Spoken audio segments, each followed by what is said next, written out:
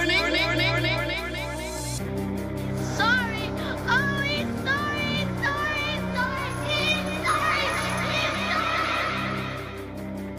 You are dealing with the concluding chapter of a trilogy. Roller coaster of love. Said what? Roller coaster. Oh, hello.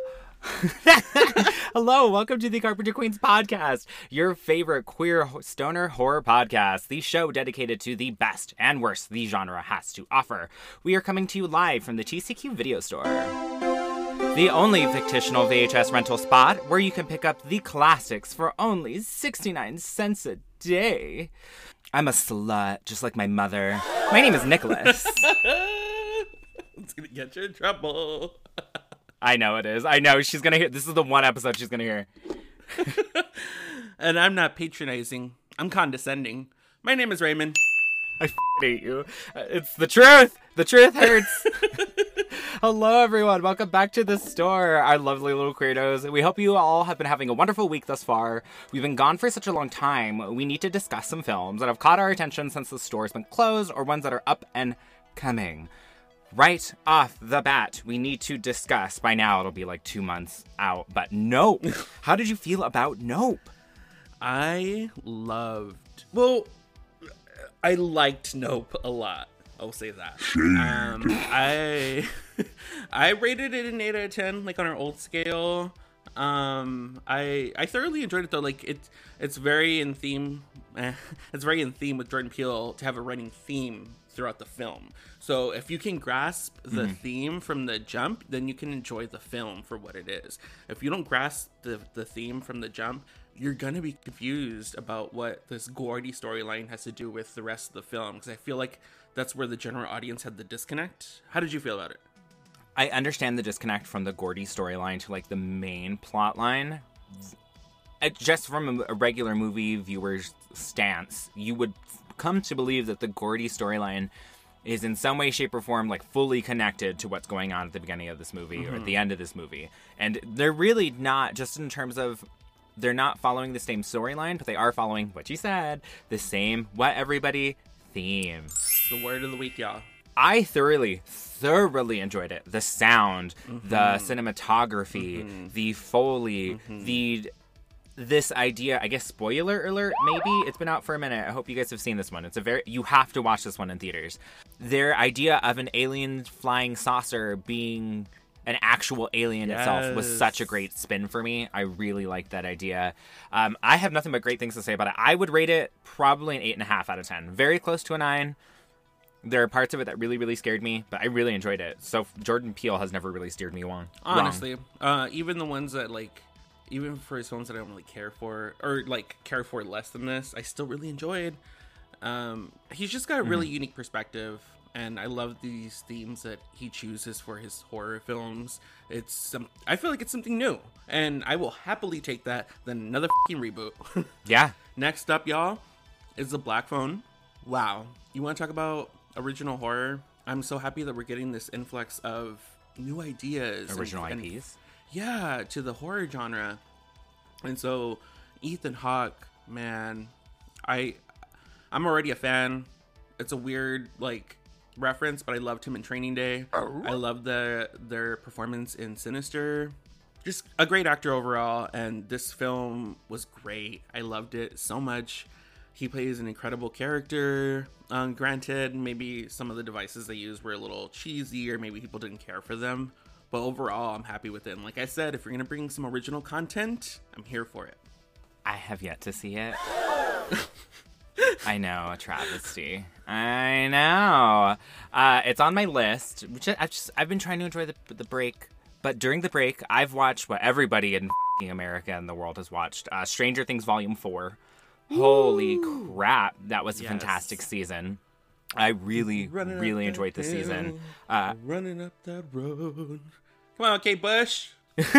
An influx for Kate Bush. The real winner of season 4 of Stranger Things was Kate Bush, surprisingly enough. I thoroughly enjoyed this. A lot of people didn't like how far-reaching this season went. I, however, disagree. I think it needed to. It needed to outgrow Hawkins, Indiana.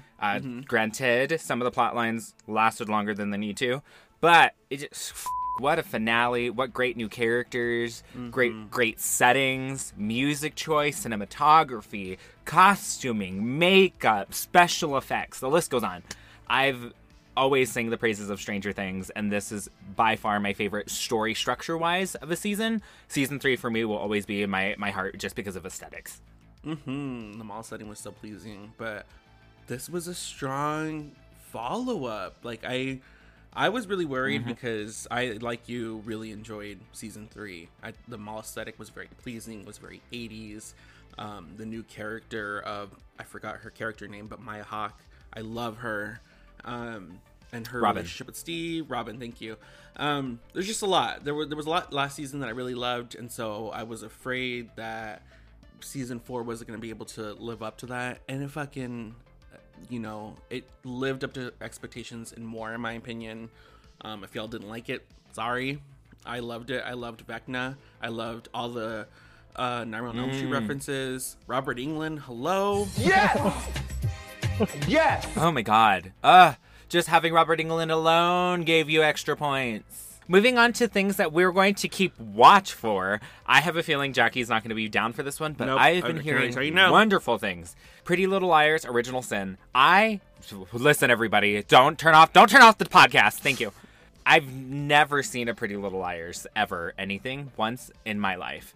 However, I've been hearing really great things about this one because it gives 90s slasher, like, in a TV format, and I like that. I want to give it a go. I made my sister watch it before I even, like, ventured in, and she had good prices, but we all kind of count for taste. But did she watch Pretty Little Liars? No, she did not. No, thank you. No, thank you. So we'll move on to the Munsters, another thing we don't want. I have to laugh. We've known for a long time coming that this was coming. We finally got a trailer, and it's very lackluster.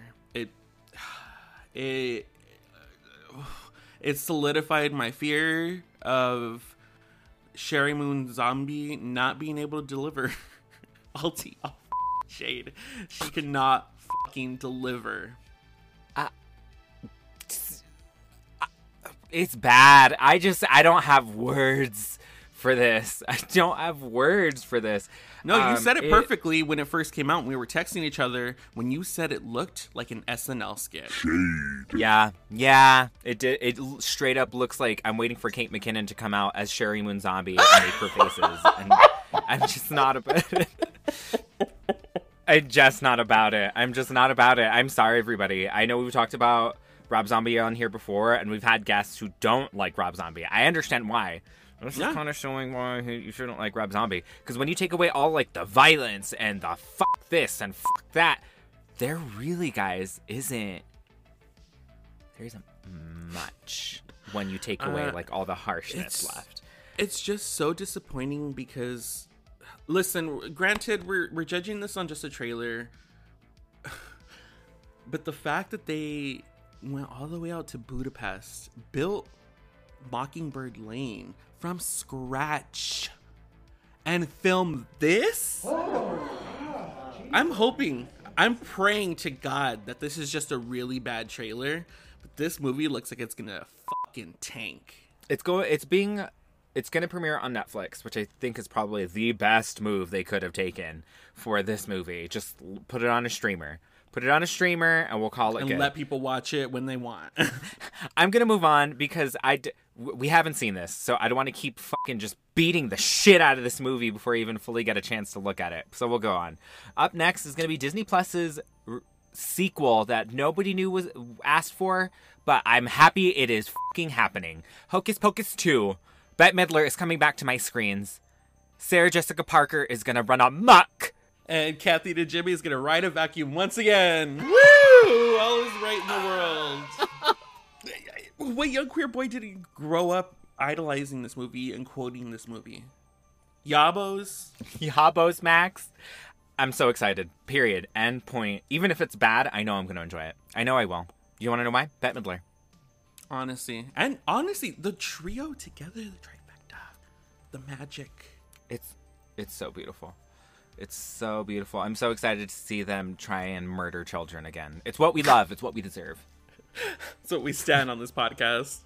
Technically speaking, this one just recently came out. However, I did watch this over the weekend. It is going to be They/Them on Peacock, starring Kevin Bacon and a slew of non-binary queer actors, which is so great to see. Mm-hmm. That is where my sentence is going to end. Because They/Them, for me, could not pick a lane. There were moments where the setting of a gay conversion camp worked beautifully. It was terrifying because of the structure that it's originally based off of. Them trying to add in these like slasher elements, which were totally secondhand, that did not come in until the 11th hour. It's not a slasher, in my opinion. It's bad. And the best way to sum it up is that there is a Pink musical number in the middle of the movie right after having a terrifying moment, and they all sing "Pretty, pretty, please, don't you ever, ever feel," for the full song. The full song, everybody, is sung. It's like a 3 out of 10 for me on that one. Wow. I am going to return it like nobody's business. Wow. Yeah. John Paul watched it. They were super excited to watch it. We both loved the idea and concept of this movie. Yeah. The representation was great. Did we need this? No. But I'm glad it happened. We do need it, but we needed a good version. Because like you said, this is a great premise and idea to have a horror movie slasher set at a gay conversion camp. Fantastic. Kevin Bacon, fantastic. I have yet to watch it. I have seen nothing but terrible reviews. I think you should. Umbi, who is a constant frequenter of the store and of the pod, guest on the pod, gave it a thumbs down. Hi, Umbi. I saw. So I maybe I'll watch it. Maybe. I know we're always high when we watch movies, but I would also suggest drinking too while you're watching it. Get blackout drunk and watch this movie. I'm going to continue on with this week's movie, but before we do that, you all know the drill. We would love for you all to leave a comment and rate the podcast. If you love what you hear, hit that subscribe or follow button wherever you are streaming, please. Recommended rentals are our weekly staff pick. A film we either love to hate, or love to make fun of. You've never seen the film? Rent it from the store and come back for all the deets. Let us see who can cheat death and who is destined to be chased down by the Grim Reaper himself. Test your luck and get on the ride that is the third in a terrifying franchise. This week's recommended rental is Final Destination 3.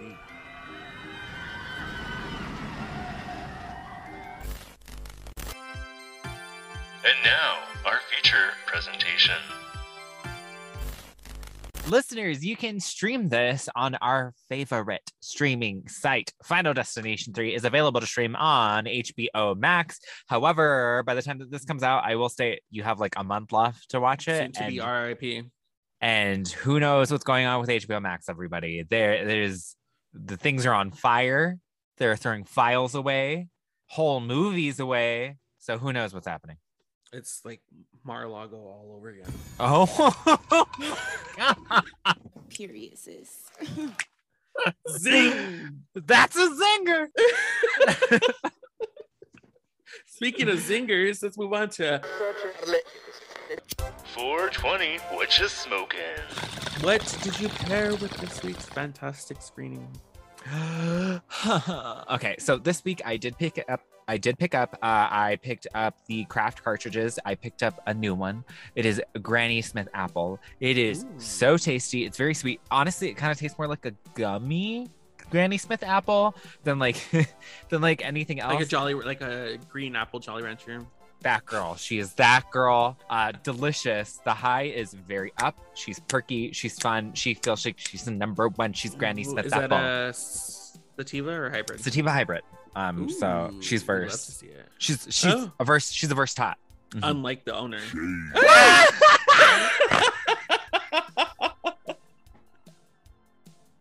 Okay, cool. So no one's gonna ask me. Oh. So I smoked, Yeah, what did you smoke? I smoked I smoked Georgia Pie this week. We picked up from our local pickup Canada Grow thing, and we picked up Georgia Pie, which is a sativa hybrid. It sounds delicious. What's the highlight? It was glittery, just around the eyes. No, I'm just kidding. Like an episode of Euphoria. You ever? It was good. It allowed me to be where it gives you that kind of like fun, loosey-goosey kind of high to enjoy this wild ride of a installment in this franchise. Because this is a good one. This is a great one, actually. It is a great one. While we wait in line for the ride and smoke, how did you happen to watch this movie? In theaters, bitch. Very jealous. Got the privilege to watch this in theaters. What privilege!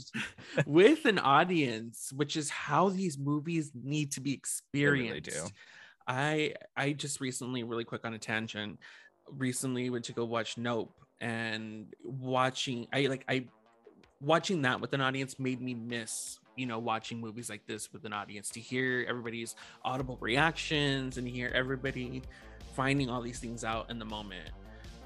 Because there's don't get me wrong, I love to stream things from home. I love to do it from the comfort of my home and smoke and be able to take bathroom breaks and whatnot.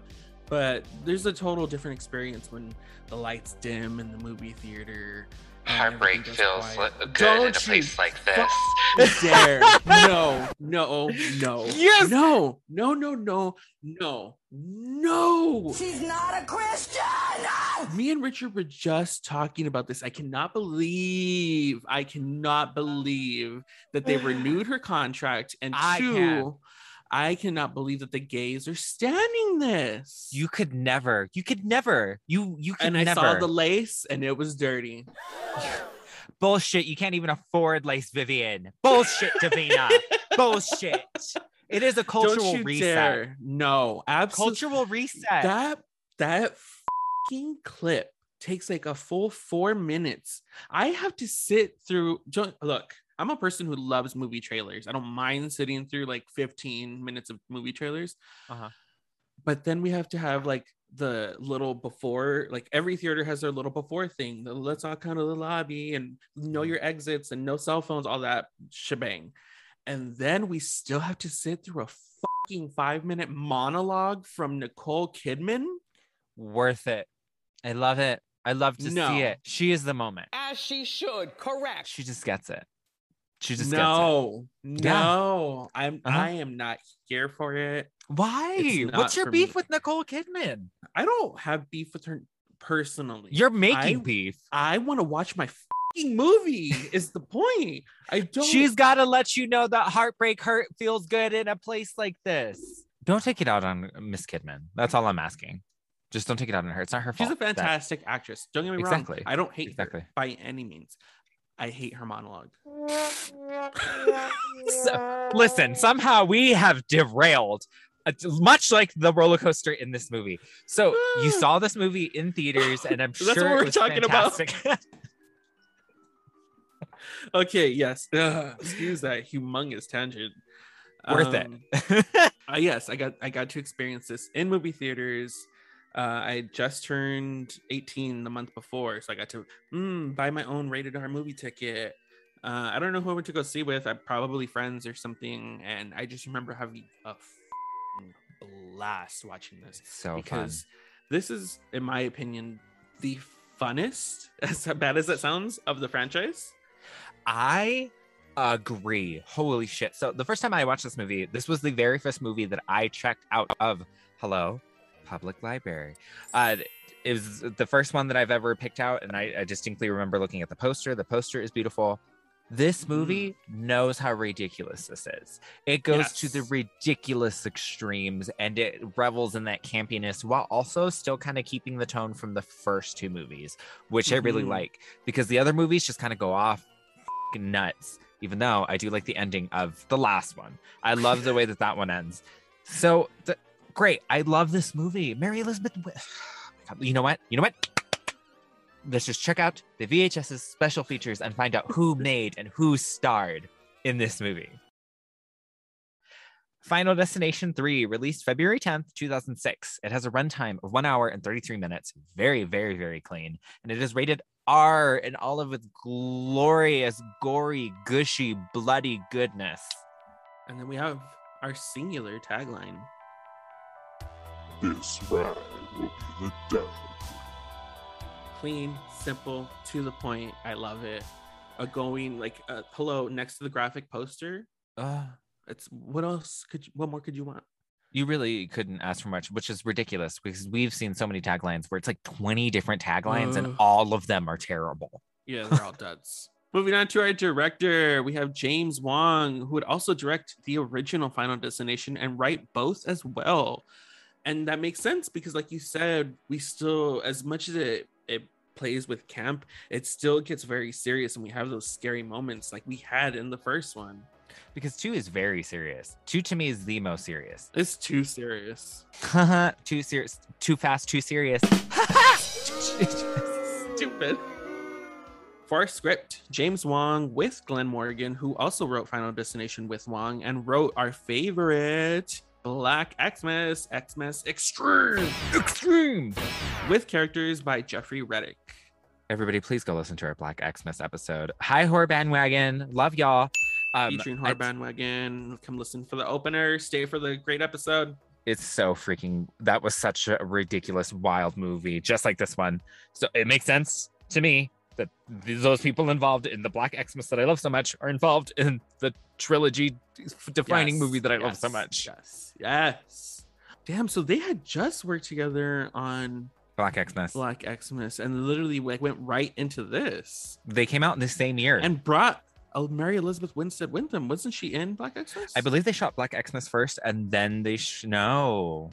You know what? Come back to me on my investigative reporter podcast so I can clearly give you the next one. Top story tonight with Nicholas Reese. For our cast, we have TCQ alumni Mary Elizabeth Winston as Wendy Christensen, Ryan Merriman as Kevin Fisher, Chris Lemick as Ian McKinley, Alex Johnson as Aaron Ulmer, Sam Easton as Frankie Cheeks, Jesse Moss as Jason Wise, Gina Holden as Carrie Dreyer, Texas Battle, literally the coolest fucking name, as Luis Romero, Jalen Simmons as Ashley Freud, TCQ alumni Yan K. Crystal Lowe as Ashley Halpern, who was also starred in Black Xmas. She was our favorite drunk sister. We have Amanda Crew as Julie Christensen, Maggie Ma as Perry Malinowski, Extasia Sanders as Amber Reagan, Patrick Gallagher as Colquette, Andrew Francis as Peyton. Surprise cameo of Corey Monteith as Cahill? Sure. Whatever. He doesn't have a name. He doesn't even have a. He's like there for 2 seconds. He has like a line. Dustin Millen as Marcus and Tony motherfucking Todd as the devil voice on the roller coaster and subway train conductor voice. Wow. The who's who of Canadian All-Stars season 3. Can you tell if this was filmed in Canada? Oh, you can. It's the fingerprints are all over the place, eh? Honestly, it's so funny that you mentioned it because when Richard watched it, when we watched it for this week, he was like, as soon as he saw Corey Monteith, he was like, "Was this filmed in Canada?" And I was like, "Oh, probably." It would make sense if it was. But this is a stacked cast. Hello, Mary Elizabeth Winstead, Scream Queen of the early aughts.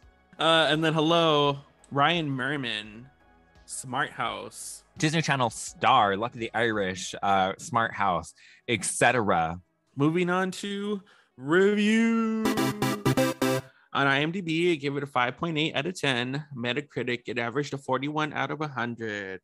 Our friends over at Letterboxd averages 2.9 out of 5. And on Rotten Tomatoes, it got a 44% on the tomato meter and a 57% audience score. What do you think about these scores? I am flabbergasted. I am beside myself.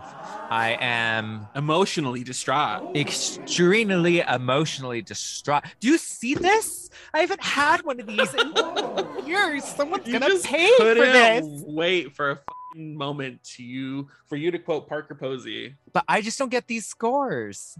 I don't get these scores. I feel like they're very low, but I know I'm being biased. But even still with that biases, I would say this is still a good film. It is, especially like coming from Final Destination. Like, what do you expect?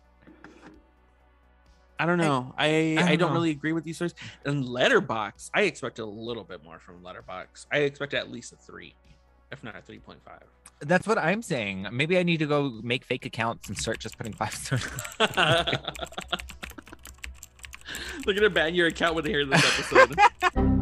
So now it's time to find out how this movie was made when we head into our behind the scenes featurette. We have a budget of an estimated $25 million and a box office gross worldwide income of $118 million.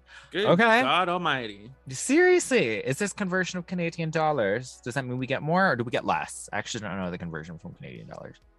I don't know. Whatever. Give me the rest in Canadian bacon. That is quite the moneymaker, but Final Destination was hot shit at the time. Yeah, it was. People were ready for this. Is at the time of sequels, honey. Sequels, give them to me. And so everybody was ready to eat this shit up, myself included. I went to go see this in theaters, so I happily contributed to that 118 million. For the third iteration of the Destination franchise, the producers really wanted to create a standalone story to cap off the trilogy. With the first 2 films being closely tied together through story, they wanted this one to feel as if anyone could be hunted by death, that cheating death could happen to any of us. They would use a whole new setting, new characters, and have them all be unaware of what's occurred to them. When it came to casting, originally James Wong couldn't picture Mary Elizabeth Winstead in the lead role. He planned on Wendy being a blonde and different from what Mary had portrayed. Liking her audition and her capabilities as an actress, they would alter the script, though, to better suit her acting. And that's badass. Come through, Mary Elizabeth Winstead. Jesus, man. She can cry the house down boots. And she pretty cries. And come through, Mary Elizabeth Winstead, because she fucking kills this performance, in all honesty. I fucking love her in this movie. Just crying every scene, and it's so great. The biggest change in the trilogy, though, would be to not have Tony Todd reprising his role as William Bloodworth. He would, however, voice the role of the Devil statue and the subway conductor at the end of the film. Love it. Love it. Legacy. Yeah, I love it. I don't think we need... Well, was he a mortician, right? Mm-hmm. Yeah, I don't think we needed him to come back, but I do love the cameo of his voice. Ooh, his voice. Oh, my God. Jesus Christ. It's captivating. And I love it. I love it. The minute that you hear it, it's like, oh, you know. Yeah, it's Tony. It's like hearing Brad Dourif's voice. Yeah, exactly. The rest of the cast would be played by relatively unknown actors to keep the cast both fresh and allow the audience to not have an association with a famous star, thus not knowing who would be on the chopping block for death. Genius. I like that. Yeah, this is great. Yeah, because they all were unknowns, except for I feel like Mary Elizabeth Winstead. She wasn't like super famous, but I feel like amongst the cast, she was the one with most notoriety at the time. I don't know. I think we're associating... I don't know. I'm going to argue that one because I don't know about that one. Wasn't this after Black Xmas? Yeah, but you're acting like Black Xmas was a huge hit. That's true. It was to me. Filming would commence in Vancouver, Canada, with the theme park segments being filmed at Vancouver's Playland, with the first 2 weeks of filming primarily focusing on the roller coaster disaster. Before filming even began, the production crew wanted to shoot the roller coaster portions on the very first day. The day that was scheduled was projected to have rain and overcast, a dangerous way to film due to attaching cameras to the roller coaster itself. Thus, they decided to film a scene meant to be filmed in the rain. On day 1 of production, getting ready to film the rainy, moody scene, there was not a cloud in the sky. Thus, fake rain had to be used anyway. Drama.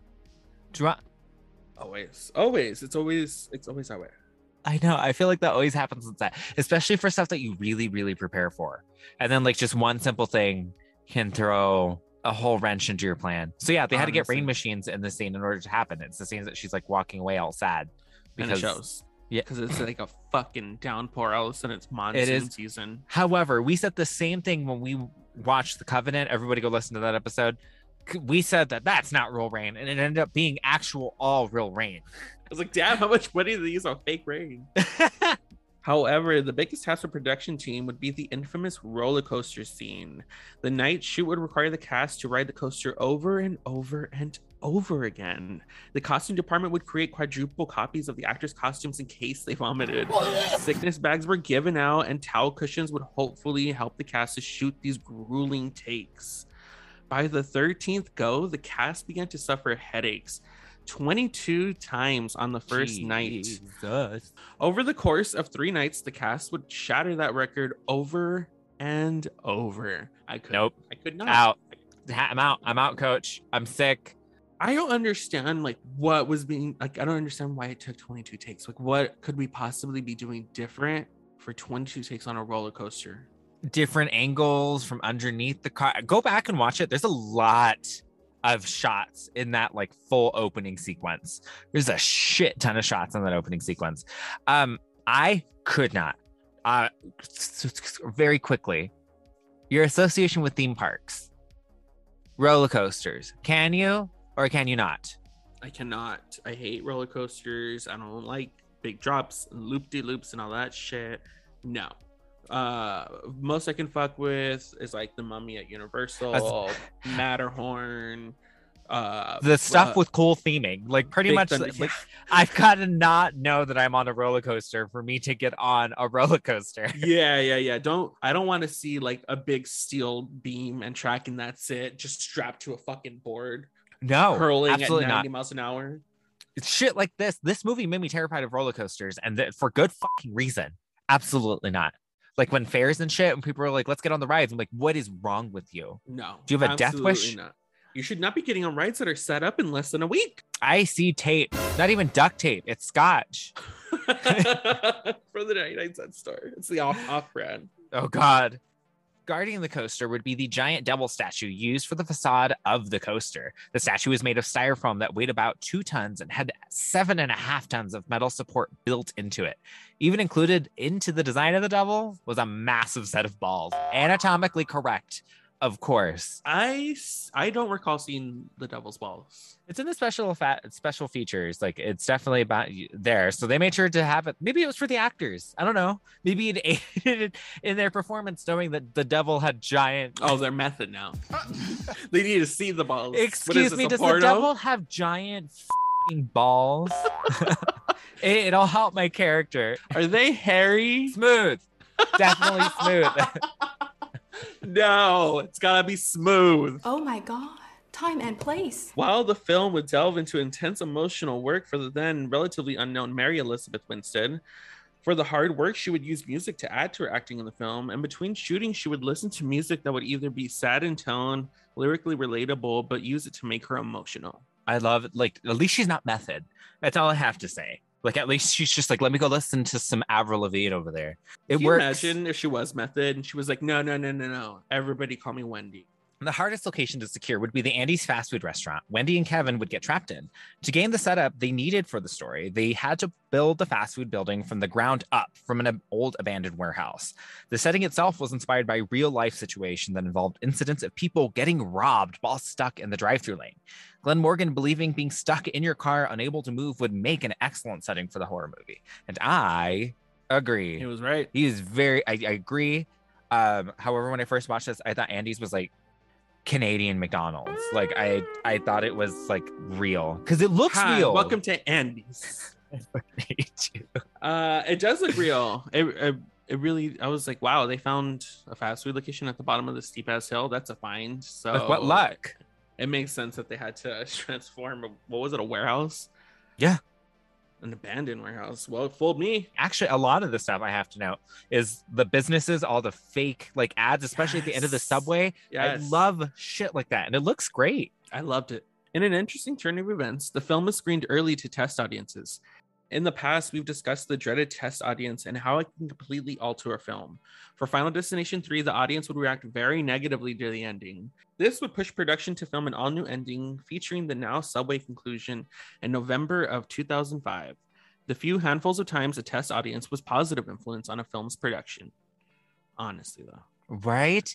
But this isn't new for Final Destination. Final Destination 1 also had a very strange ending that was changed because of test audiences. Sometimes they work, not a lot. Fortunately for us, it worked in our favor this time because this Subway ending is solid. It's very good. Originally, it was going to end at the Tricentennial, and yet here we end at this one. So much better. So much better. The original ending concluded at the Tricentennial Fair. Ian would have been crushed by the same machine, but the movie would then end by zooming in on a camera that flashed to cut as the same remaining 3 survived. It was a very flat ending.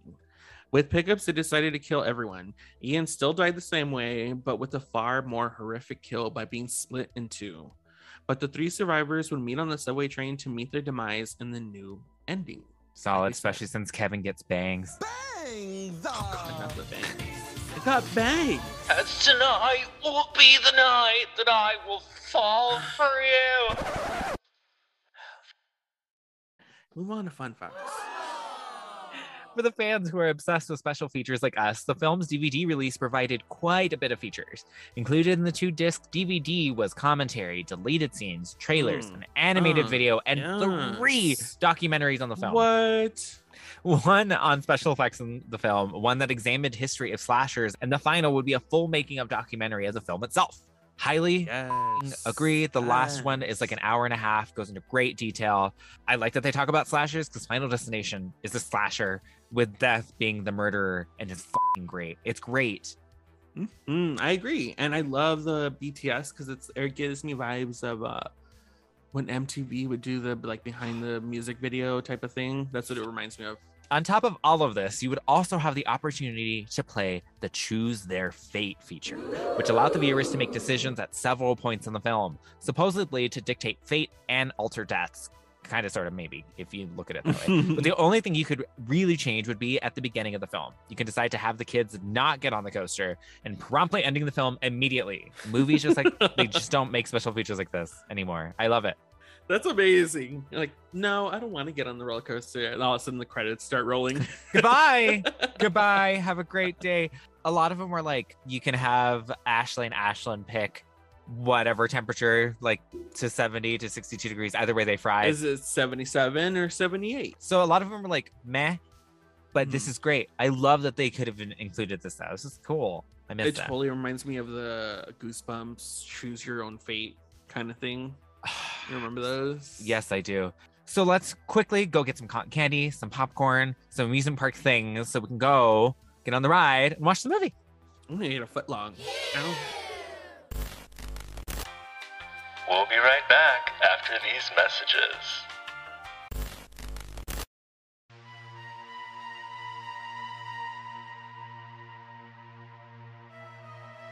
Our movie opens at McKinley High School's senior grad night at the local theme park. We meet our main characters getting off the high deck. We have Wendy and her boyfriend Jason and her best friend Carrie with her boyfriend Kevin. The dual couples decide to get some fried snacks before taking their chance on Devil's Flight, the scariest roller coaster there. When they sit down, Kevin snatches Wendy's digital camera and snaps a picture of Stacy's camel toe. When she tries to get it back from him, he puts up a fight until Wendy snaps an up-close picture of him, blinding him with the flash. She states that it's not even her camera, it belongs to the yearbook department at school. The boys get up to order their food while the girls stay behind. Carrie confesses to Wendy that she's dumping Kevin after graduation. When the boys return, Wendy runs over to snap yearbook photos of the school bimbos, Ashley and Ashlyn, who have their whale tails out for all to see.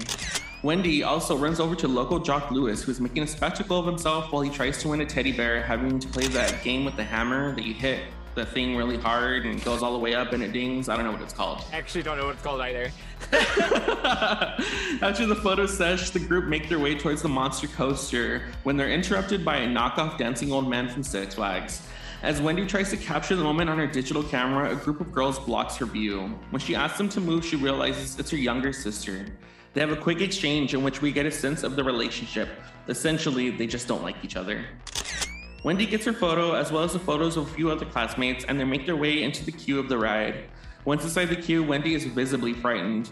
Her goth classmates try to put her at ease by stating the probability of her dying on a roller coaster. As they line up to board the coaster, they're put into different rows, and Wendy and Kevin at the back and her counterparts at the front. The restraints are automatically brought down, and an employee comes to secure Lewis the jock's restraint.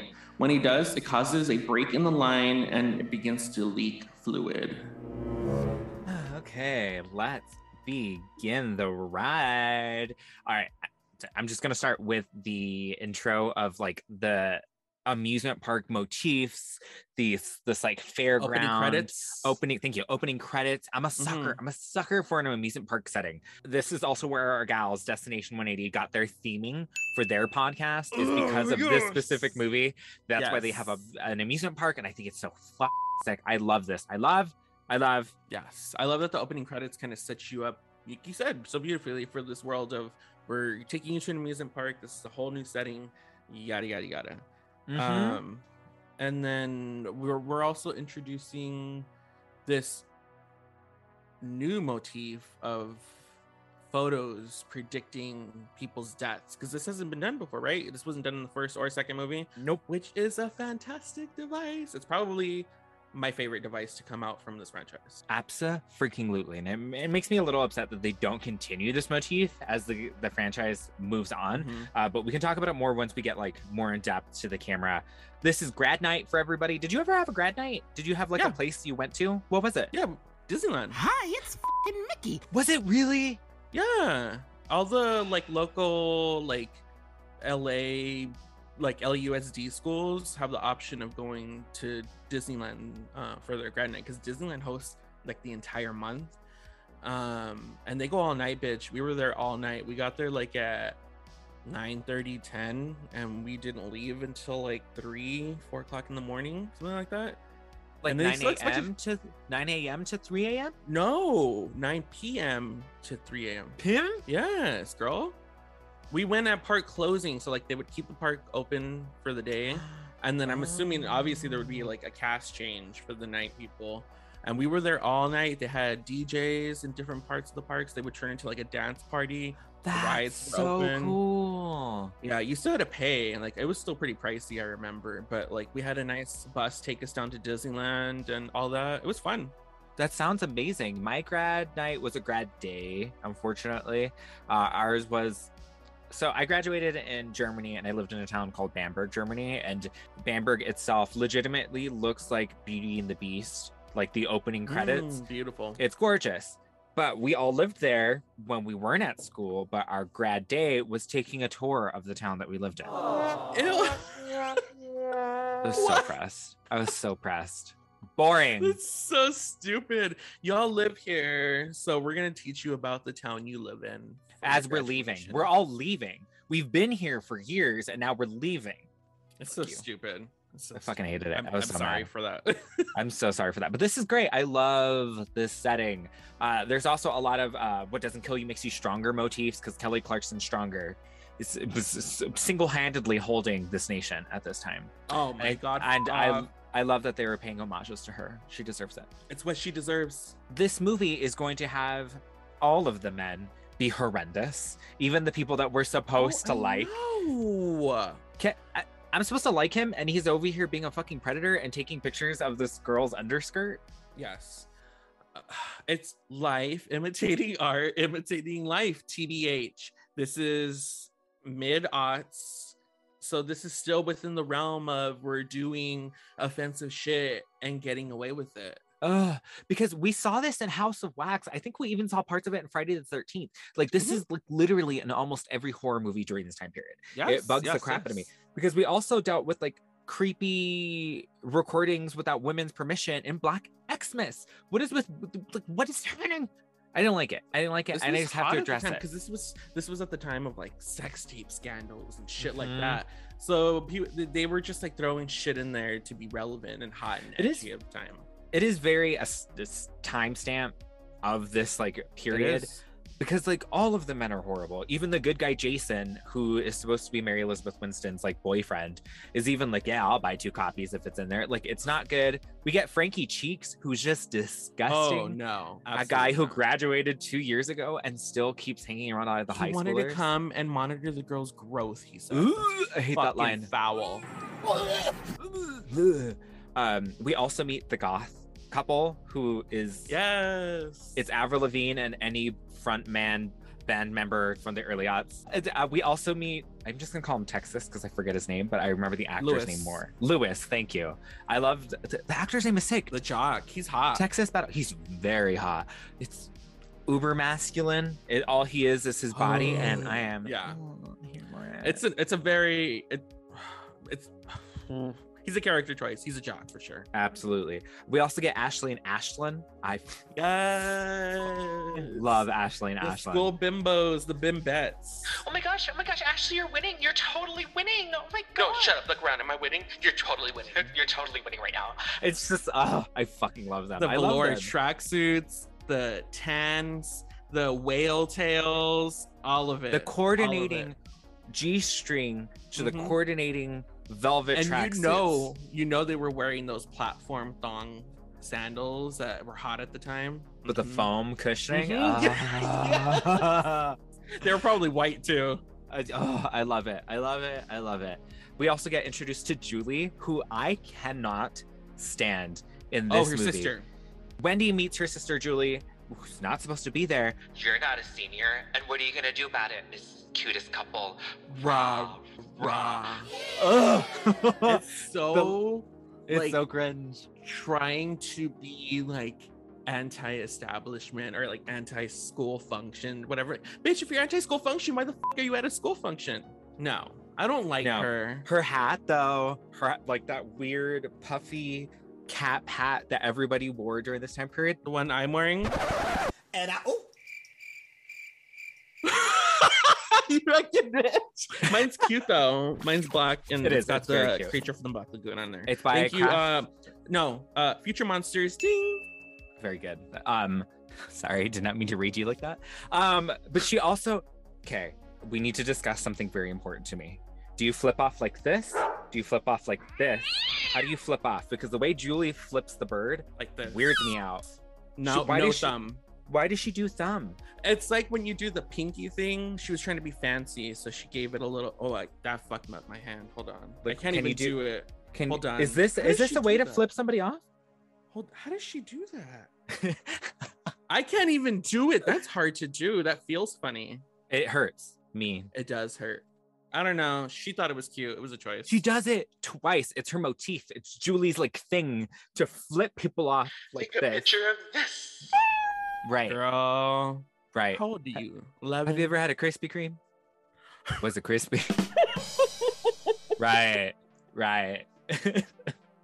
Great. I love all the introduction to everybody. It's fantastic. Let us talk about You can run, but you can't hide. Tony Todd as the devil and Devil's Flight. Holy shit. I love. I love this facade. I love this The theming. The queue. queue line in a castle. With skulls, and it's so goth. And what I don't buy, and you can totally tell, is that they just built the facade for like a code so it loading was already station. existing, and then all of a sudden we're on Viper at Six Flags. Like it's too. There's a disconnect between the queue and the ride itself. Only But theme it's park fine. nerds would know that, Jackie. Only theme I park know. nerds I would know that. know. We I'm would know just that. saying. I'm just saying. We would know that. This entire time we've been getting photos. Wendy has been taking photos for the yearbook, which, by the way, I know this is like a technical error, but you can't take photos of grad night for the yearbook because the yearbook deadline is like way far back. I said So the none of this makes same sense. thing. I don't understand this movie's timeline because I also don't know how much time has passed since the seniors The death. situation, the death, because everybody has their yearbooks. So I smell Yeah, none of it stunt. makes sense. Yeah, I it doesn't smell make stunt. sense. But whatever, we'll glaze it over. So she gets onto this roller coaster and her experience is she's terrified. She doesn't want to get on. We're going to hear this theming a lot. Control. Because the biggest fear of these rides is the fear of losing control. She's a control freak. You're going to hear it a lot. I made a counter. By this point, it's 2 control freaks mentioned. It's ridiculous. We get on the ride and there's that initial fear. We also try to get, I want to mention the line, Kevin's girlfriend mentions, because they're trying to figure out who's going to go to the front of the roller coaster, who's going to go to the back of the roller coaster. And They're like, well, let the girls go to the back. She's like, what, because I'm a girl? That I'm going to Berkeley and I won't be able to do this for a while. it's like, You're not gonna be able to ride roller coasters in Berkeley? What? Like we said, this movie like borders that campy kind of, you Mhm. know, and this is definitely leaning into that. And it's just a weird line. these are slasher stereotypes. Everybody's like, this is the I told you, everybody, this is the slasher. We got the jock. We got the bimbos, Goth kids. the creepy guy, the good American boy. We got the good American girl. We have their partners. Like this is a slasher movie. Also, like, I don't understand why A, she got on the coaster if she was that scared, and B, why her boyfriend wasn't more supportive and been like, hey, if you're really freaking out that much, maybe you shouldn't get on. Like, homegirl could have a fucking panic attack on the roller coaster. It's high school. Are you kidding me? I guess. I don't know. I was just never the type to be peer pressured into doing things I didn't want to do, so maybe I just can't relate. I know, they try to peer pressure into being straight, and look what happened. Yay. So, Didn't work. Did not work. I want to ask the question, what is your experience with roller coasters? Because I get this feeling that Wendy is feeling, because I'm terrified of roller coasters. I will only get on them if they're extremely beautifully themed. I'm looking at you, the mummy. Same. Yeah. My favorite roller coaster, or like Space Mountain, Matterhorn, like where I can't see the track. Exactly. I'm enjoying the ambiance. These type of coasters where it's just a track. No. It's not for me. Personally, I'm scared. So I get this. This makes sense to me. Honestly, I identify with her because this movie has made me scared that if I go to a fair, I'm gonna die if I get on any of these rides. Which you might. Nobody should trust fair rides. I have never ever gotten on a fucking ride at the fair, except for those really cheesy, bad, like scary ones where it's just like a dummy sitting in the corner. But like a roller coaster or like those crazy flippy things. No, nothing that is set up within a week should be like flinging you up 300 feet in the air. Absolutely not. Very, very valid. But we get a classic setup for Final Destination movies. You get pre-signs to aid your premonition. We get the sticky gum. We get like certain interactions and all this wonderful stuff. And then we move into... After a few more beats that will make sense later, the roller coaster finally pulls out of the station and makes its ascent up the lift. The ride seems to work fine despite it leaking fluid until super perv Frankie Cheeks, who doesn't even go here, screams for Ashley and Ashlyn to show me those titties! One of the girls smacks his video camera out of his hands. Fuck off, Frankie! It falls and lands on the tracks below. The coaster runs over the camera, partially derailing some of the car, and now completely breaking the line that keeps the restraints secure. All the restraints are loose, and the students are hanging on for life as the coaster roars down the tracks at full speed. The front wheels begin to come loose, and it sends the front two cars flying and completely derailing. Lewis flies out of his car, but Kevin manages to grab his arm and hold him, only for Lewis to be taken out by a flying piece of coaster body. By this point, the coaster finally starts to slow, and it stops at the highest point in the loop, upside down. Only 3 cars and 6 students remain. The goth couple falls to their deaths, and another 2 fall immediately after. Kevin and Wendy start to rock the car back and forth to get it right side up again, and it proves successful, but the coaster gains too much momentum and begins to backpedal at full speed. Kevin is too busy trying to adjust his restraints that he doesn't see the piece of metal sticking out that slices him in half. Wendy screams in horror as the coaster continues to barrel down the tracks, ultimately derailing and sending Wendy flying to the pavement below. Before she can splat onto the pavement, she's awoken from her vision. She's still sitting in the station before taking off. Oh my God. This is why we love this movie. This opening premonition is fan-fucking-tastic. You know what part it is for me during the whole derailment is the very beginning when the shift from fun screaming on a roller coaster quickly switches to horror screaming. It's so fucking good. Everybody's reactions are great. It's terrifying to see the restraints losing control and going up. The way that these death traps were set up to be like, to me, I know it's extravagant. This whole movie is extravagant. It's borderline camp. It is it's in there, but this for me is believable. I've seen those clips of those fair rides derailing or like going off its hinges. Like later on the series, really it becomes like a comedy within it itself of the way that they set up their traps and stuff. But this for me is like the perfect sweet spot of camp and believability, because this to me is terrifying. I agree 1,000%, and maybe it stems from our fear of roller coasters. We're like, maybe this is why we don't get on. This is exactly what's gonna happen if I fucking get on Goliath. But it's so well done, and yes, like you said, it's extravagant, but it borders that line of extravagant / reality. And I don't know. It's a great opening. And It is. I vividly remember like seeing this in theaters and the sound design of just like the coaster barreling down the tracks at full speed and everybody screams and Mary Elizabeth Winstead. I'm stating it now, and I know we've already stated that we're a stan for her, but she can deliver emotion on her face like nobody else, especially in this movie specifically. She's got a point. She's an icon. She's a legend, and she is the moment.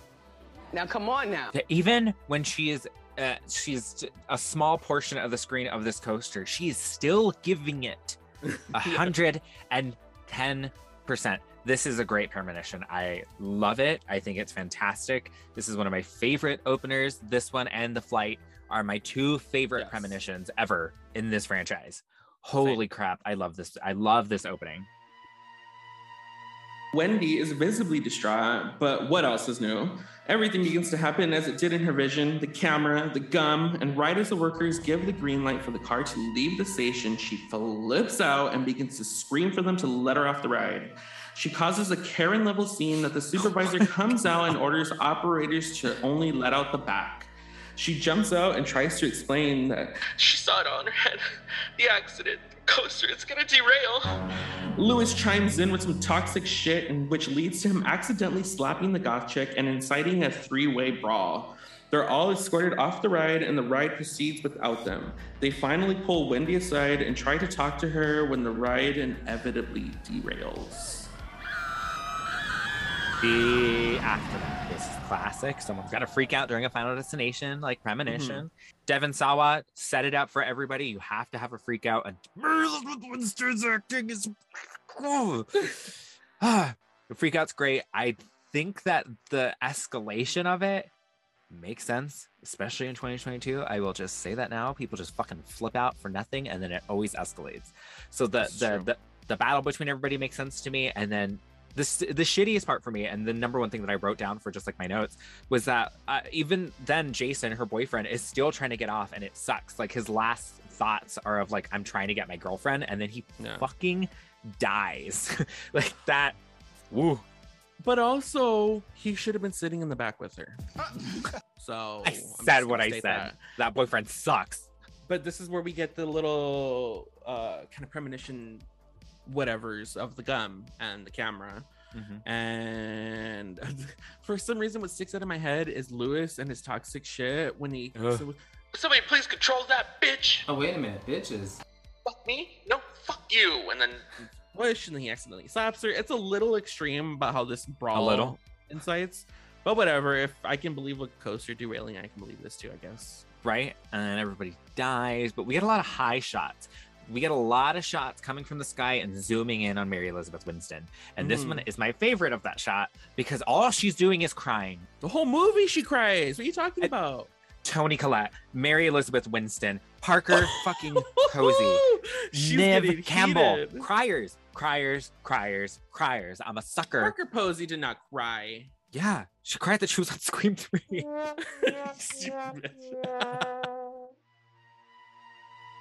We join Wendy at an undisclosed amount of time later as she cleans out her high school locker. She's approached by Kevin, who attempts to put her at ease, but she blows him off.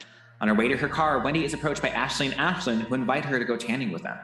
As she gets into her car, Kevin approaches her again, explaining that he did research and explains the plot of the very first Final Destination film. She tells him, "Fuck you," and speeds away.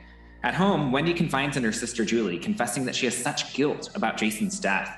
The sisters have a heart-to-heart moment, and then we join Ashley and Ashlyn at the tanning salon. The guy running the salon is too busy to tend to the girls, so they agree to help themselves. Ashley sneaks her super slushy into the tanning bedroom, even though she's explicitly told not to. Ashlyn then messes with the thermostat, which will have consequences later. The girls' scenes are intercut with scenes of Wendy downloading the photos from grad night. As she scrolls through them, she begins to think that the photos warned how the people were going to die. Back at the shop, the girls put on some headphones, lay in the tanning beds, and start getting funky to the Roller Coaster of Love by Ohio Players. As the girls get their freak on, Ashley's icy has leaked condensation onto the power box for the tanning beds, causing it to slowly overheat. Back at the house, Wendy gets a lot of ominous signs that death is nearby, so she decides to give the girls a call to make sure that they're okay. Back at the salon, the tanning beds are beginning to roast the girls. The heaters turn on and it knocks the coat rack over, which knocks down the shelf above the tanning beds that held the CDs. The shelf becomes lodged between the two beds, locking the girls inside.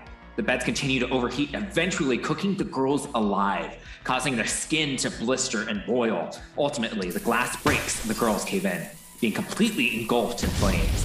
We get a really cool dissolve shot of the girls' tanning beds turning into caskets.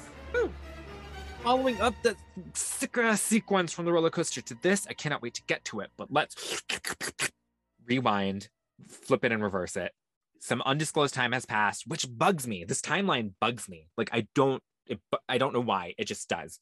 Yeah, it's enough time for like a week has passed, 2 weeks, I guess, because all the students who died in the roller coaster accident have been buried, and there's like a little memorial for them at the school. So it's been a significant like 2 weeks. Yeah, it's been in like a week or 2 weeks, 3 weeks. I don't know.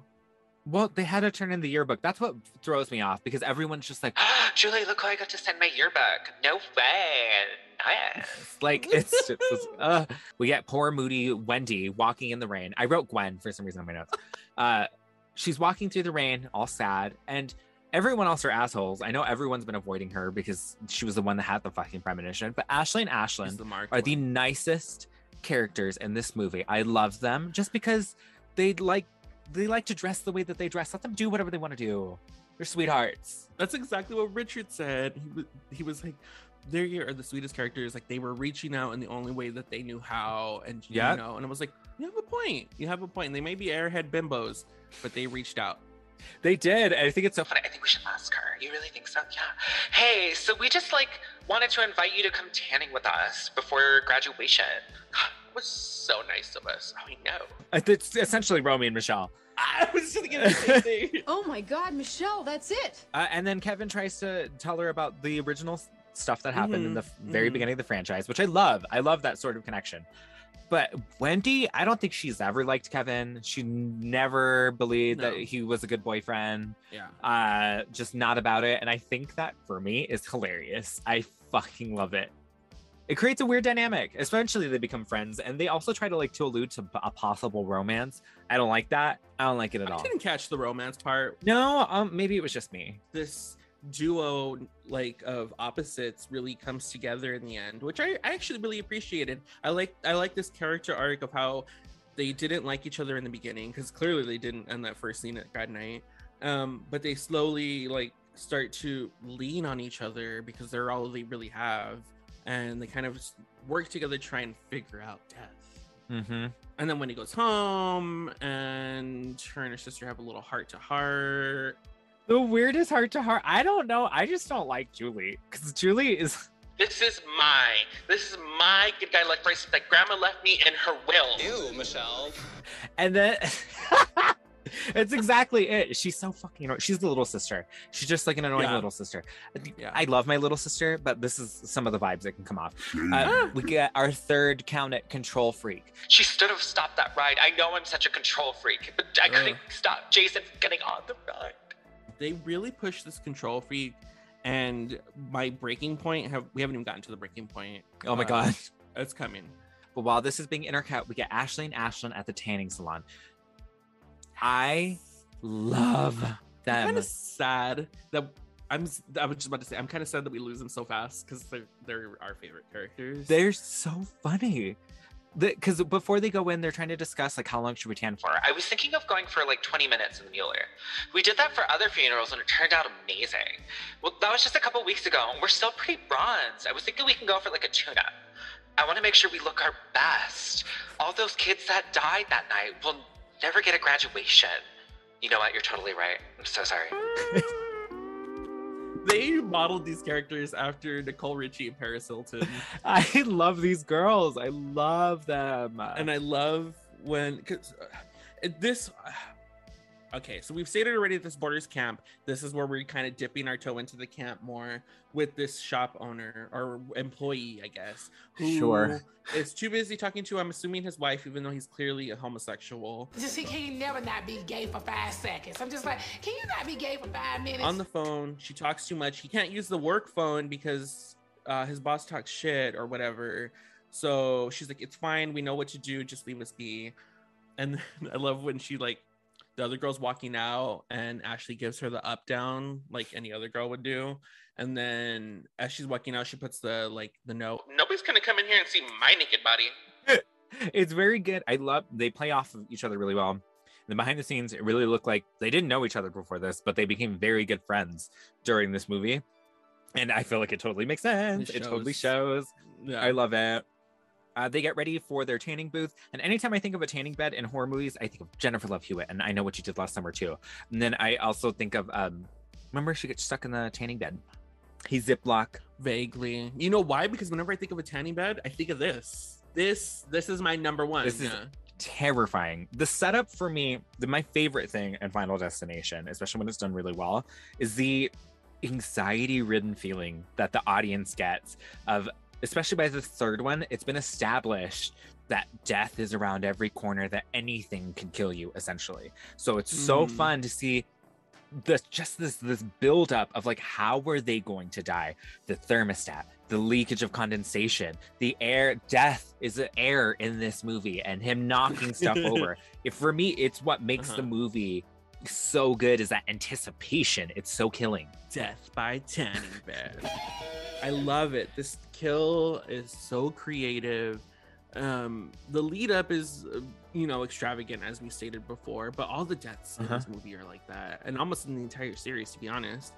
But this one, I think why this stands out in my head so much is I love when a movie can take a upbeat song like Roller Coaster of Love by Ohio Players and fucking juxtaposition it with a brutal death scene by Tanning Bed.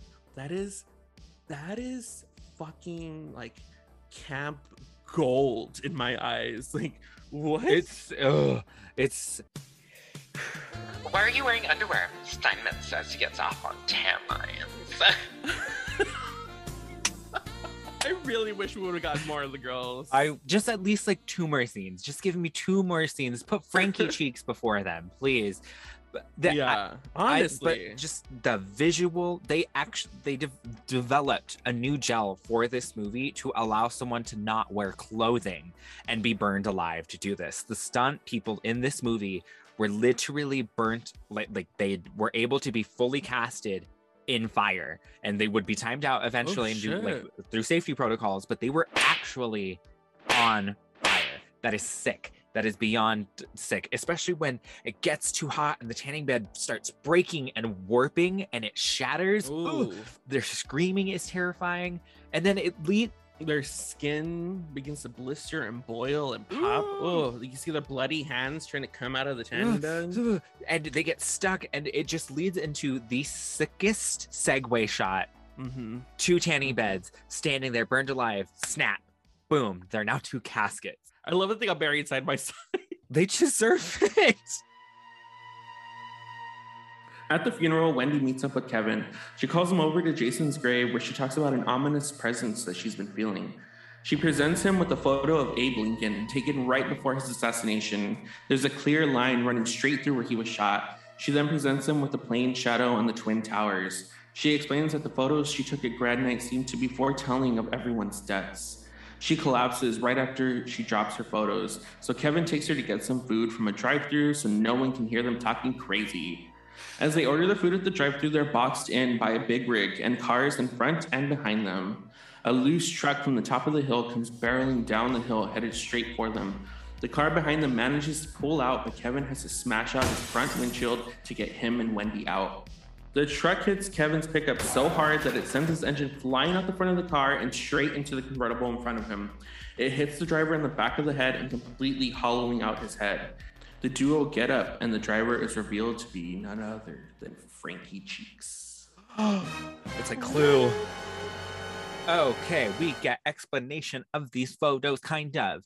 So Wendy is visiting Jason's grave, and I realized that he was born in 1988 and he died in 2005, according to his tombstone, and it made me feel really old. Is that just me? It was just me. No, I'm incredibly old because I'm the same age as Kevin, so or Jason. His name's Jason. Jason, it's Jason. I've seen that movie 20 goddamn times. Kevin is the one that she continues the movie with. Me too. How do you like these explanations of pictures? Because this is 2006. They filmed this in 2005. I'm a little offended, to be honest. I feel like this is a little too soon. I said this. I'm like, was this too early to talk about 9/11? Like, It was, in my opinion, a little too early, but sure, it happened. But talk about Abe all you want. Fuck that whore. I'm kidding. Yeah, that's cool. I mean, I see where they were going with it. I just think it was a little too soon. They probably could use a different example, but I digress. I guess you can explain that like that would be the most recognizable two images that people could think of, like when it comes to like an event happening. Yeah, and premonitions, because those were two big events that were supposedly had a lot of premonitions around them. But Wendy talks about Jason and how she keeps wanting to feel his presence, and what she thought was his presence. It's actually something very cold, terrifying, and it's always around. It was something much more insidious. And then They said it. They said it, and it starts spinning around. I did not like that spinny shot at the cemetery because all No? those trees were graphics that were put in and they did not age well. They looked terrible. It looked like to me that she was composited in, and that's what it made it look weird. No, the trees look composited to me. I'm gonna have to go back and double check. But I agree though. It's a weird shot. I think we both agree that what is that? And then she collapses and he's like, "Oh my god, have you eaten today? Let's go get you some greasy fast food since you've never haven't eaten in 3 days." And we move over to Wendy's. I mean Andy's. It would make sense that a Canadian production would have like an Andy's. Hey, did you go to Andy's? We get the setup of almost hitting this truck driver in this giant like semi thing, and it's set up to where they're in the drive-through lane, and then all of a sudden they get trapped in by another unloading truck. Yeah, I'm assuming he's like delivering food. This scene for me, I think this buildup is cool because it's the claustrophobia vibes for me.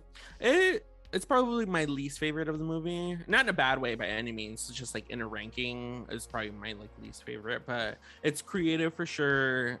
We get the glitching of the radio and it's like starts playing the song. There's someone walking behind you, which is a running motif in this movie. Actually, I think this is our first time we hear it. This is the first time we hear it because before we were hearing a different song in the first movie.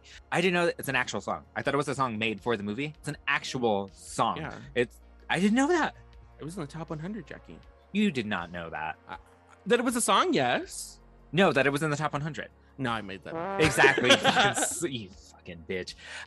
I have to mention, technically at this point in the movie, this is Control Freak number 5, because at the funeral, she's talking about how she was upset that she didn't have control. And then at this one, this is 5 because she's like, go into that driveway because I don't want people to hear us. And then he even mentions, oh, it's good to see that you're no less than a control freak. And she's like, oh my God. And then when we get up to order, they have one of those screens for you to show your order. And then it says, this display helps ensure quality control of your order and prompt service. And then Death makes control disappear. And no. I don't believe that. Never once have I come up to a fucking drive-through screen and it says something about control on there. Yeah, it happened. And then reaching. This is a really cool death though of Frankie Cheeks with the fan from the engine. I don't know how like plausible that is, but sure. It's not plausible. But the thing that just bugs me, I wanted to know that it was Frankie. I get the gag of the century of like, oh, it's Frankie who died. He was such a piece of shit character, even trying to make out with Julie at Ashley and Ashlyn's funeral. Oh yeah. Like I wanted to know that it was him because a lot of the times, one of my favorite parts about horror movies is when the bad guy gets its comeuppance, that asshole guy gets what he was deserved. Yeah. And this is kind of it for me.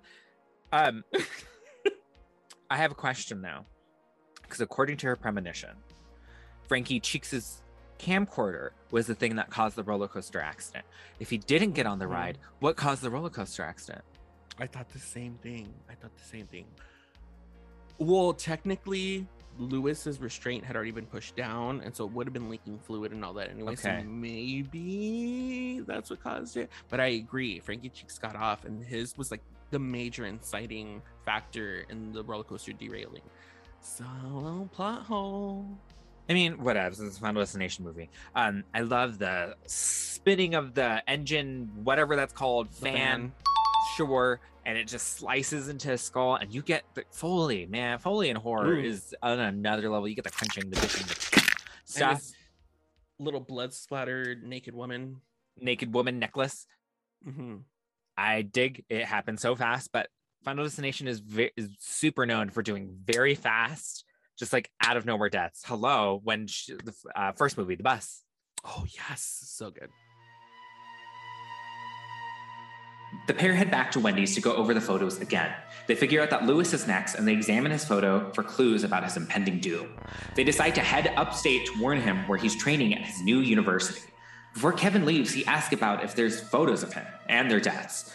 Wendy confirms, which freaks out Kevin, but they both agree to look at their photos when their time comes. The next day, the Bobbsey twins meet Lewis at his university's gym that just reeks of toxic masculinity. As Kevin attempts to explain everything to Lewis, Wendy is busy examining all of the dangers at the gym. Lewis is not buying their story at all and continues to rant about he's immune and Fuck death! Fuck death! Well, death comes back with the most obscure death of the movie. A man lifting weights accidentally breaks the claw off of the taxidermy bear, which flies into the eye of a heavyweight lifter who drops his weights, causing some swords on the wall to cut the table on the machine that Lewis is using. Nothing happens initially, which gives him the confidence to keep going, but the weights come crashing down on his skull, dousing Wendy and Kevin in blood and guts. Woo! Come on, blood and guts. Come on, Splashstone. Oh, jeez, Louise. They go over the photos. They kind of figure out that Lewis is next, and so they decide to go warn him. And when they do, they get to this gym, this college gym of all these football players working out very aggressively. And this is probably, like I wrote, one of the most obscure deaths in this movie. A fucking taxidermy claw off of a bear incites this death. Knocks over. Hold on, I want to go back really quick. So when we're talking about the photos, we mentioned that we really like the photo setup. I wish there's nothing on it, so I wish we could have seen it. I wanted to see them set these photos up. Production had to come up with these photos. They had to set these up so they can be able to look at these photos, and I think that is so fucking rad. Kevin, though. One more thing. Is it bad? I mean, is the way I'm gonna die, I mean, is it painful or embarrassing? There isn't anything up my ass, is there? First off, there's nothing to be embarrassed about things going up your ass. Painful? Yes, but you'll enjoy it later. It hurts everybody at first. You'll like it after a little You'll while. like it a little bit. So we had to get some an internal homophobia in this movie, of course. We had to. It's the early aughts. Am I gay? Then we go into the gym and we get some more Kelly Clarkson representation when we get the image of what doesn't kill you makes you stronger with those two knives. Oh my God. And I agree. This is like what it only this is the death that presets up the wildest death coming up next. True. Shit, fuck death! Fuck death! Fuck death! It skipped me, but whatever. I'm invincible. I just win, Kevin! I just win! Fuck death! Stop! He's already That's a dead. lot, girl. That's a lot. There's a lot of pent-up aggression there that you need to work on. I feel like Death's a little gay because he was just like, ew, like, calm down. It's just a game. And then they had to get this specially made because people who make exercise equipment are fully aware not to do anything that could fall on somebody's head. There's nothing that goes over your head. You'll never find a weight like that. So they had to specially make this. And it's like a watermelon that just... And if I'm not mistaken, the reaction of Mary Elizabeth Winstead and Wendy and Kevin, the reaction of getting splattered with Lewis's guts is genuine. I don't think that they warned them that they were gonna do the take just then, so they were just like, do it. And Mary Elizabeth Winstead's reaction is so genuinely horrified.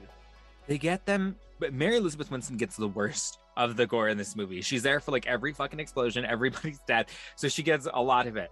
I just have to mention the special effects artist who made that talked about also creating semi like white gelatinous pieces to look like cartilage. They would mix in strawberry puree and like banana chunks to make this. I needed to give the visual representation of that because they thought about it because his head explodes. Sounds delicious though. Oh, I know. Imagine. I love it. I really like this death because it just happens so quickly. And it's again the buildup. It's just like there's it looks Quaza would be mad here because there's like water leaking on a radio. These guys are aggressive. The bear, the knives. It's just the swords were loose. There was a lot of shit going on that could have gone awry, and this is what happened. It comes out of nowhere. As the pair walk back to the car, Wendy contemplates if she was the one to blame for everything. Kevin assures her that she's not to blame, but she kind of is, so. They move on to the next in line, which is the goth couple, Aaron and Ian, who work at the local Home Depot. They have a hard time convincing the couple of the severity of the situation, but the couple does manage to crack some pretty funny jokes. There's a bunch of fake outs, but what finally puts the wheels in motion is a forklift gone rogue. The forklift silently makes its way around the store before crashing into a wall of hammers that causes the hammers to fall and hit levers, which raises the forklift that raises the wall, which causes these huge wooden stakes to rain on Ian. Luckily for him, Wendy was able to see it coming and pushes him out of the way.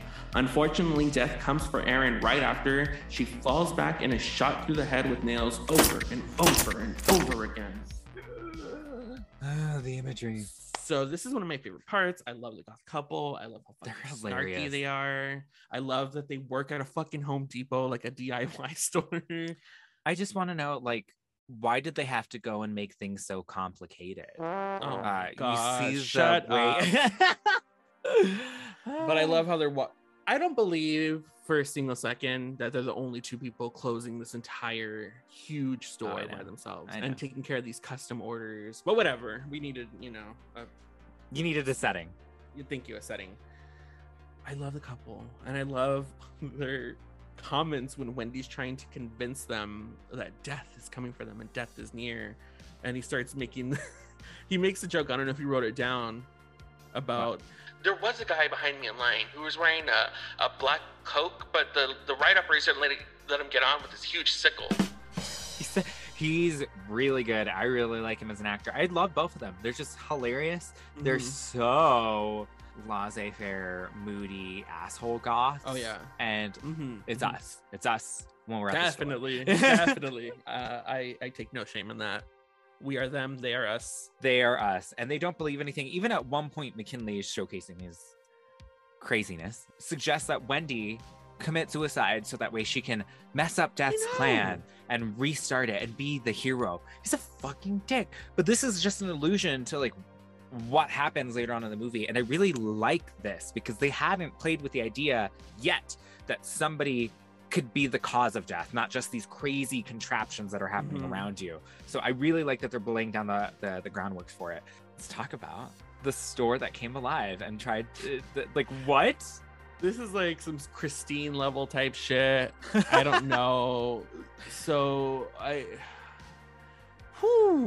this is a very elaborate setting. This is a very there was a lot of motions to finally get to the fucking death, because like I stated, it starts with a forklift gone rogue, which knocks over some like window cleaning fluid. It slips in there. It manages to move forward. It knocks over some hammers, which moves the levers, which moves the wooden stakes, and Wendy's able to see it coming because she sees the banner looks like wooden stakes and it says kill, I guess. I don't know. On the picture that she took, and it's a lot. It's a lot to get there.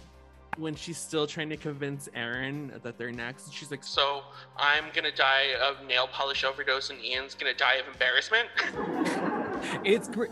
That's the fun thing about these pictures. It gives me vibes. Do you remember the Goosebumps Say Cheese and Die? Mm-hmm. I love the idea and the game that is given to the audience of like an I Spy. Like, how do you think they're gonna die? Like, what is it? Which is why it's the sickest thing to happen when it mirrors their death. It's very, very satisfying. I'm not gonna lie. So the wooden planks fall down from the sky and almost kill Ian, but Kevin manages to move Ian out of the way thanks to Wendy warning them. And as everything falls and this chaos ensues, Aaron gets knocked back by some of the dust that was used earlier because they were working late at night, and then the nail gun that Ian was using earlier to kill the pigeons in the store just happened to be there, and she falls back. And this one for me, the tanning bed and this death for me are the most like they're ingrained in your brain forever. You can't forget that shit. It's trauma. Yeah, one of the like wooden planks hits like a giant airbag that's supposed to collect the sawdust. That's what blows the sawdust in her face, and it knocks her back against the wall, which sets off the nail gun, and it wildly nails her hand to her face in this crazy shot. And it's like you said earlier, it's the Foley and the sound design in this movie of the nail going and her going. It is horrendous. And then Ian gives this blood-curdling scream that's very believable. Like he really did just see his high school sweetheart nailed in front of him. It's just fucked. It's so fucked. This death sticks with you. Like the imagery of someone's hand being nailed to their face as they bleed out. And what kills me is the sound design of her last breaths and her like aching as like she's dying there. It's intense. And then why is this Wendy's fault? You said it was earlier. How is this Wendy's fault? She warned them not, they were going to die anyway. But in his head, she came and caused this commotion, which led to that. I guess you can follow that. It's intense. It's intense. It's intense. It is intense, but silver lining, she's going to look stunning for Halloween as Pinhead. She's going to snatch every trophy. After Wendy and Kevin leave the police station, they separate to do some work on their own, which for Wendy is taking a nap at her desk. She's awoken by the sound of her sister leaving for the town's tricentennial celebration. She realizes one of the missing passengers from the coaster is her sister Julie when she sees her good luck bracelet in the picture. She tries to call her but gets no answer. She calls Kevin to tell him about her discovery. He's working the event that Julie is headed to. He says he'll look out for her. He also explains that now is the time to look at their photos. Wendy pulls hers up first. It's no help, it's just her and a blurry-faced Jason in front of a black background. But her McKinley Sr. t-shirt is prominent. She feels like it's a clue. When she looks at Kevin, she says it's out of focus and overexposed, like, fireworks just went off in my face. She hangs up and speeds to the town event. On her way there, her radio goes all techy, and the song Someone is walking behind you begins to play. She realizes in her mirror that she's being followed. Wendy arrives at the celebration right as the fireworks are about to start. They turn out the lights. She has a hard time finding Julie. Kevin finds Julie and tries to pull her aside to safety, but of course, like a rebellious teen, she won't go. Some shithead teenagers light a cherry bomb that freaks out a horse and sends it galloping through the crowd. It makes its way to Julie and drags her through the crowd by the rope and wooden plank it was dragging behind it. It drags her nearly to her death, but Kevin manages to cut the rope in time. Wendy catches up and begs Julie to tell her who was sitting next to her on the ride, exclaiming that she's next. Her friend rises to her feet, horrified by what she's heard, only to be impaled by wooden flagstaff. The girls scream in horror, but Wendy wastes no time. She knows that Kevin is now next. She rushes to his side just in time to save him from becoming barbecue. As the sisters help Kevin to the nurse's station, McKinley shows up. Still distraught from his girlfriend's death, he figures out that he's the cause of Wendy's soon-to-be death. He threatens her, and as he does, the flatbed holding the fireworks tips over and shoots directly at Wendy. She drops down and manages to avoid it. McKinley thinks he's exempt because death skipped him once, but after his little speech, the huge metal sign comes slamming down on him, splattering him everywhere. Woo! Wow, wow, wow, wow, wow, wow. Wow, wow. They leave the police station after giving their statements on what happened with Lewis. They decide to separate because they've been spending way too much time together. That's not healthy. And so they're like, yeah, let's go do some research on our own, which, like I wrote, Wendy's way is to take a nap at her desk. I mean, but she discovers that it is Julie because Julie had that's the bracelet Grandma gave me at her will. I agree. I've had it. And I'm so, you know what I have? It. So we understand that it's her. She snuck in because she's a little shit. And we discover that they're pictures. I really love Wendy's picture. It gives me the ring when Jason's face is all blurred and distorted. Yeah. It's really good. It's really good. I mean, yeah, I'm not sure why his face was blurred out like that. Because death. Because it's not even like a it's kind of like a motif. It's just like straight up just his face is blurred. I like it. Okay.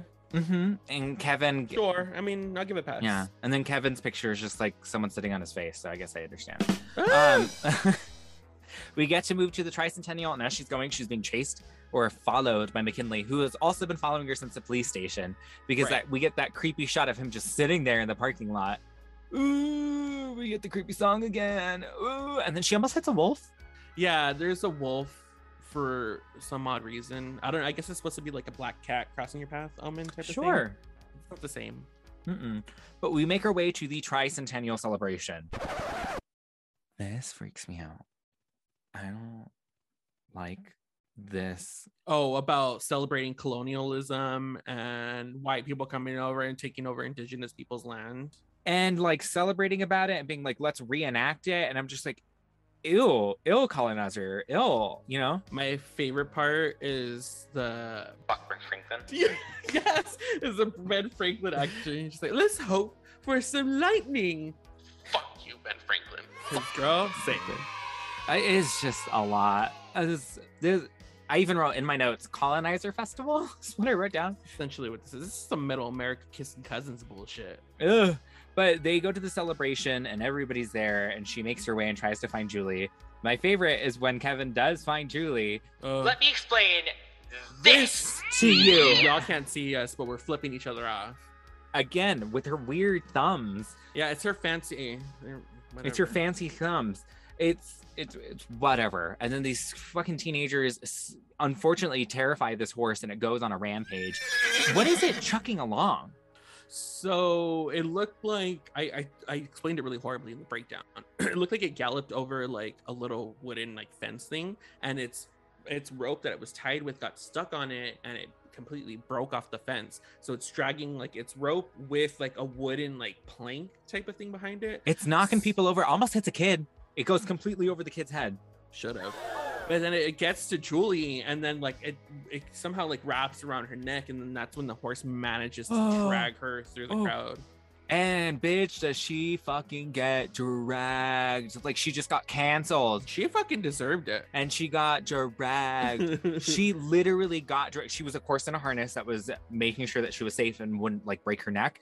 But she was literally dragged multiple times. Like they just kept going at, and look like fun. It kind of did. It's great. I think it's really wicked. The save is fun. It's very Disney to me, especially since he gets like a sword. And he just, Kevin saves her really quickly.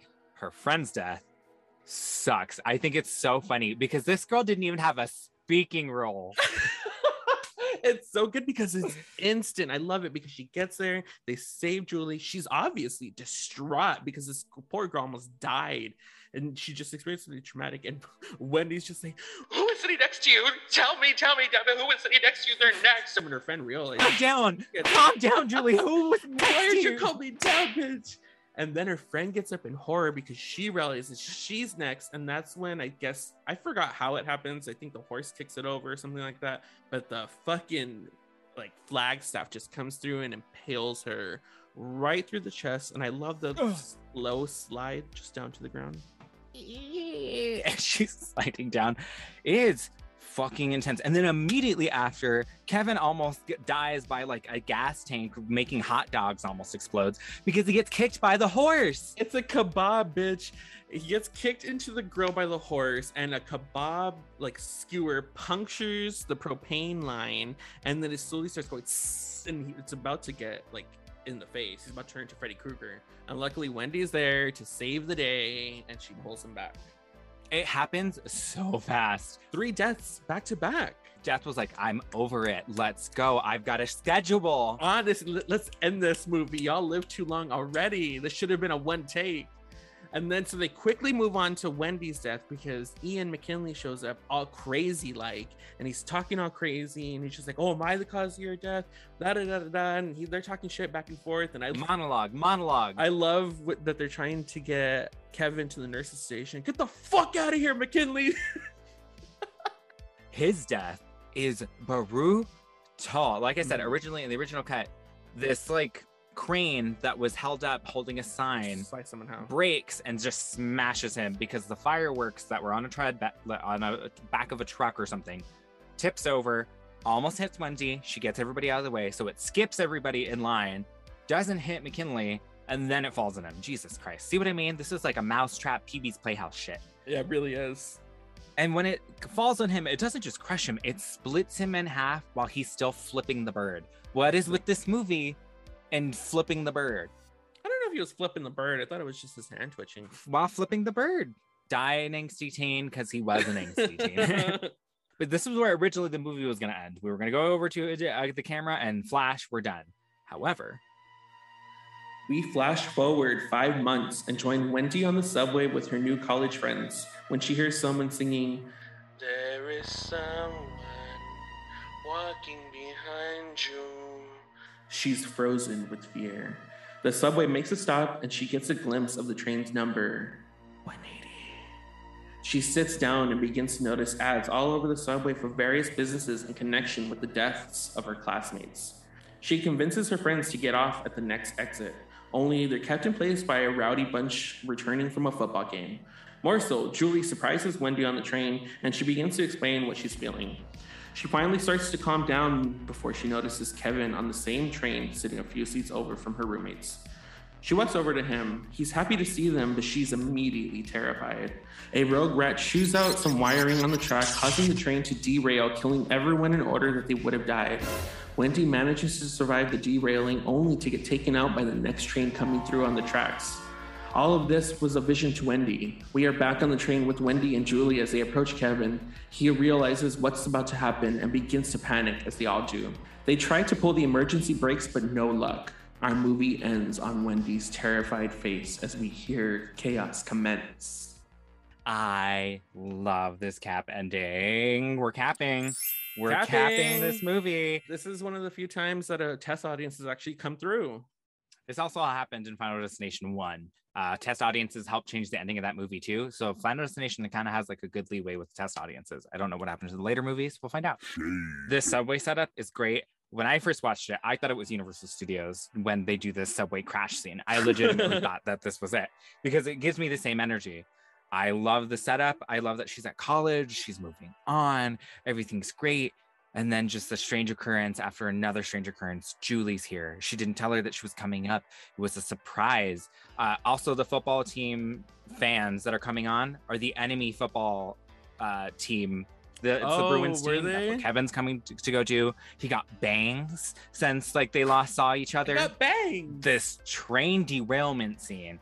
Happens so fast. Literally, Julie is taken out by flying something like concrete. Done. Kevin gets smashed inside of a window that's pushed up against the goddamn. And it matches his picture too.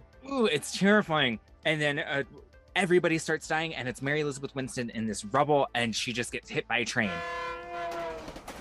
It's fast, and it's epic, and it's fantastic. I can't believe they came up with this on a whim. Like, excuse me? Originally, they had also planned that the final survivors from Final Destination 2 were going to make an appearance in this one. But unfortunately, they couldn't get their schedules lined up. They were going to be on the train with them as well, meeting their end. Oh, I wouldn't have clocked it, probably. Oh, they didn't make it, so... Oh, yeah. No, you're right. I don't know if anyone would remember it. Yeah.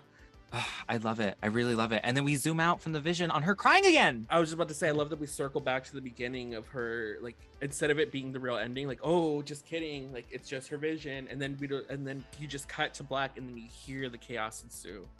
It's Esquis. Perfecto. I think it's a great conclusion to this movie that hadn't really taken itself too seriously, but also did in parts that it needed to. It's great. So we're here at the end of this movie. What are we going to give this week's flick? What are your final scores? Ooh, the second film in our third times the charm lineup is a doozy, and I love it. I'm just gonna come out and say it. I'm gonna buy it. Buy it. I love this movie. I had the experience to watch this in theaters. I love it. I'm buying it. You should buy it too. I will absolutely buy it. I do have it. I do own this movie. I gladly watched all the special features. I watched all of it. I watched every 3 of those documentaries. Yes. And I probably will go back and watch the commentary because I think that's great. Buy it. It's a great time, everybody. It truly, truly is. Speaking of good times, concluding our third times the charm theme is the third iteration that brought rock and roll to a familiar dreamlike series. Closing us out is the Nightmare King himself. Don't fall asleep as we discuss Nightmare on Elm Street 3. Dream Warriors! Don't wanna dream no more. Dream Warriors! I am so excited we get to go back to the 80s. I'm so stoked. It's my favorite time period. This is my favorite in the franchise. going back to grassroots. I am so stoked. I think this is 3. This is our 3rd. This is our 3rd Nightmare on Elm Street. Oh, bitch. I don't know what to say. I'm so excited. I'm so excited. Yeah, y'all should go listen to Freddy vs. Jason and Nightmare on Elm Street 2 because those are fantastic. If you liked what you heard, you can follow the Queens on our Instagram at The Carpenter Queens. Our Twitter is at Carpenter Queens. My personal account is Nicholas Alexander Photography. My personal account is at STFURay. We want to thank you all for listening to this week's episode. Please make sure you tune in next week for the fantastic, fun ride that is going to be Dreamland. So excited, everybody. I cannot wait. We will see you with some Hypnosil next week. Till then, stay safe, stay queer, and, do good stuff. Bye, everybody. Bye, bye, bye. Bye, bye, bye, bye, bye, bye.